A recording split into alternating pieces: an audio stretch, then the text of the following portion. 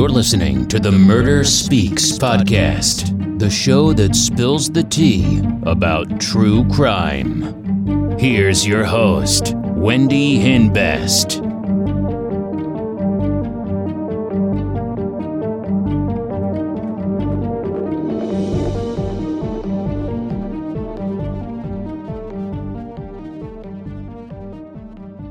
Hey, welcome back to Murder Speaks. I hope everyone's having a great week. So today's real crime story is about 67-year-old Lee Jennings of Aurora, Indiana. Lee grew up in Florence, Kentucky, and she had 2 sons, and she was a grandmother of 4, and she was a hairdresser. One day, her mail was starting to pile up, and her mother hadn't seen her. As of April 5th, Lee had not been seen in 7 days. So the neighbor knocked on her door, but nobody answered. And when the neighbor went inside, they called the police. 911, where's your emergency? Aurora, Indiana. Lee's on the ground. This woman is in her 60s. She's down the floor. It looks like there's blood everywhere. I don't know what this is. Oh, God, please hurry. They're on their way. There's officers on their way. Lee was lying in a pool of blood. She was beaten with a metal skillet and a large pepper grinder. She was unrecognizable. There was blood spatter.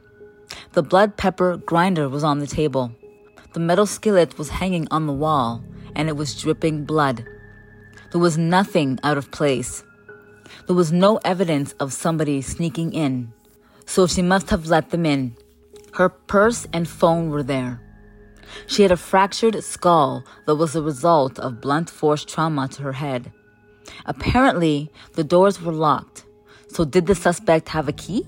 There was a pizza box, and it had the name Stevenson on it. The morning of March 29th, Lee told her neighbor she was going to have lunch with a friend after she brought her mom some clothes at the nursing home. She was meeting Charles Steve Stevenson. The police interviewed Lee's family.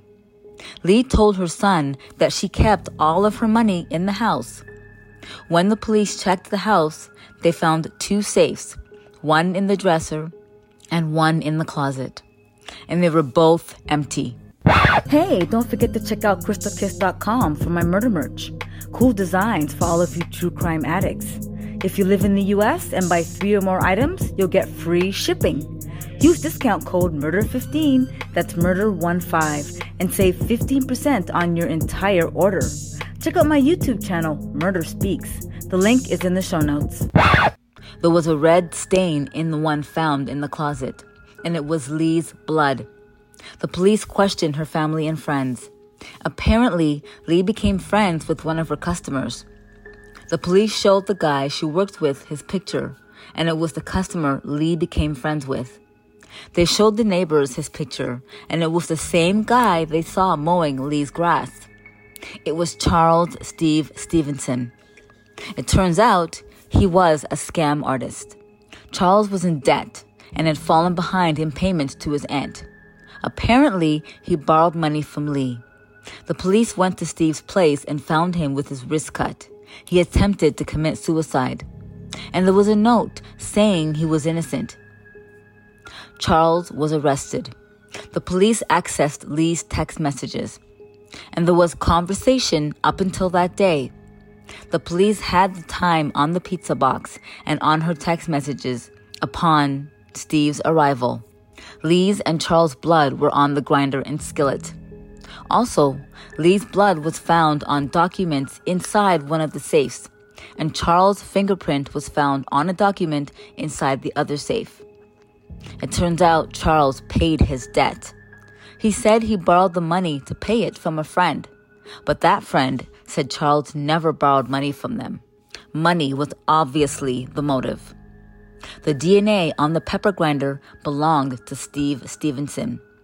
He asked Lee for money, and when she refused, he beat her to death and robbed her. Charles Steve Stevenson was convicted of first-degree murder. He was sentenced to life in prison without the possibility of parole. Charles is incarcerated at the Indiana State Prison in Michigan City, Indiana. Well, thank you so much for joining me on this week's episode of Murder Speaks. I hope you enjoyed it. Please like and subscribe. And if you like it, please share it. Sharing is caring. Join me again on Murder Speaks. Thanks. Bye.